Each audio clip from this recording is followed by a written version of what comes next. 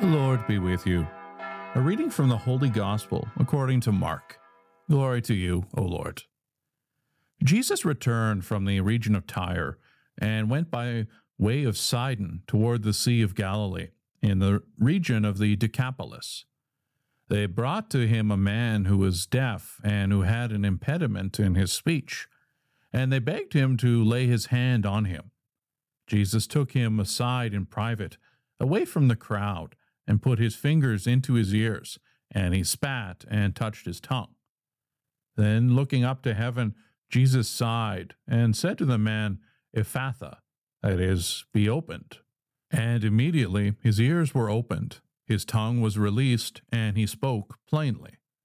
Then Jesus ordered them to tell no one, but the more he ordered them, the more zealously they proclaimed it.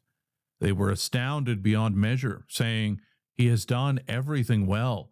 He even makes the deaf to hear and the mute to speak. The Gospel of the Lord. Praise to you, Lord Jesus Christ.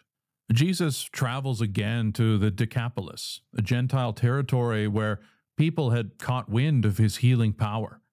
Faith was alive among the people, and one man begged Jesus to lay his hands on him.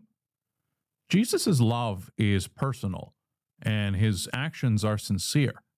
He took this man away from the crowd to avoid attracting attention.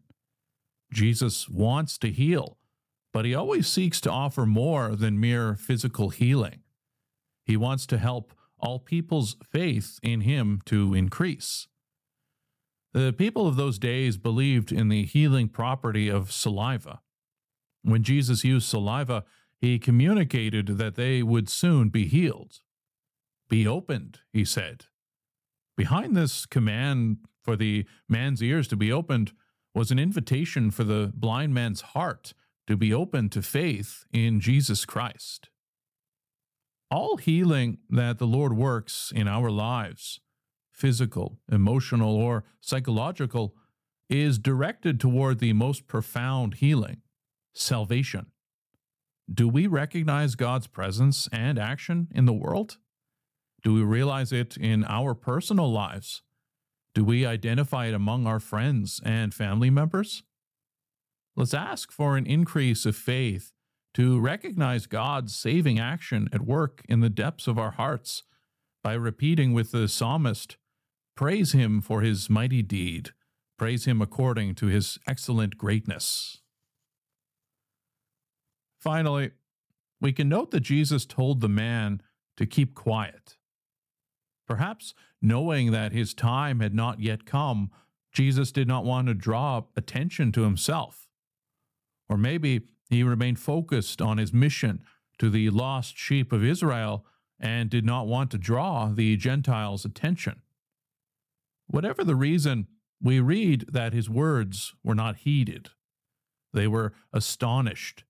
Their sharing of the good deeds Jesus worked among them was a proclamation of the gospel among the Gentiles.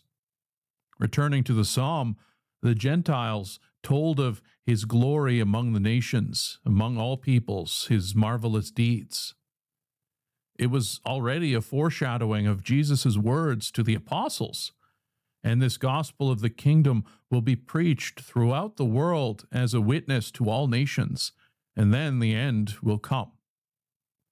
But would they understand the entirety of the saving message that Jesus' healing brings in the context of God's universal saving plan?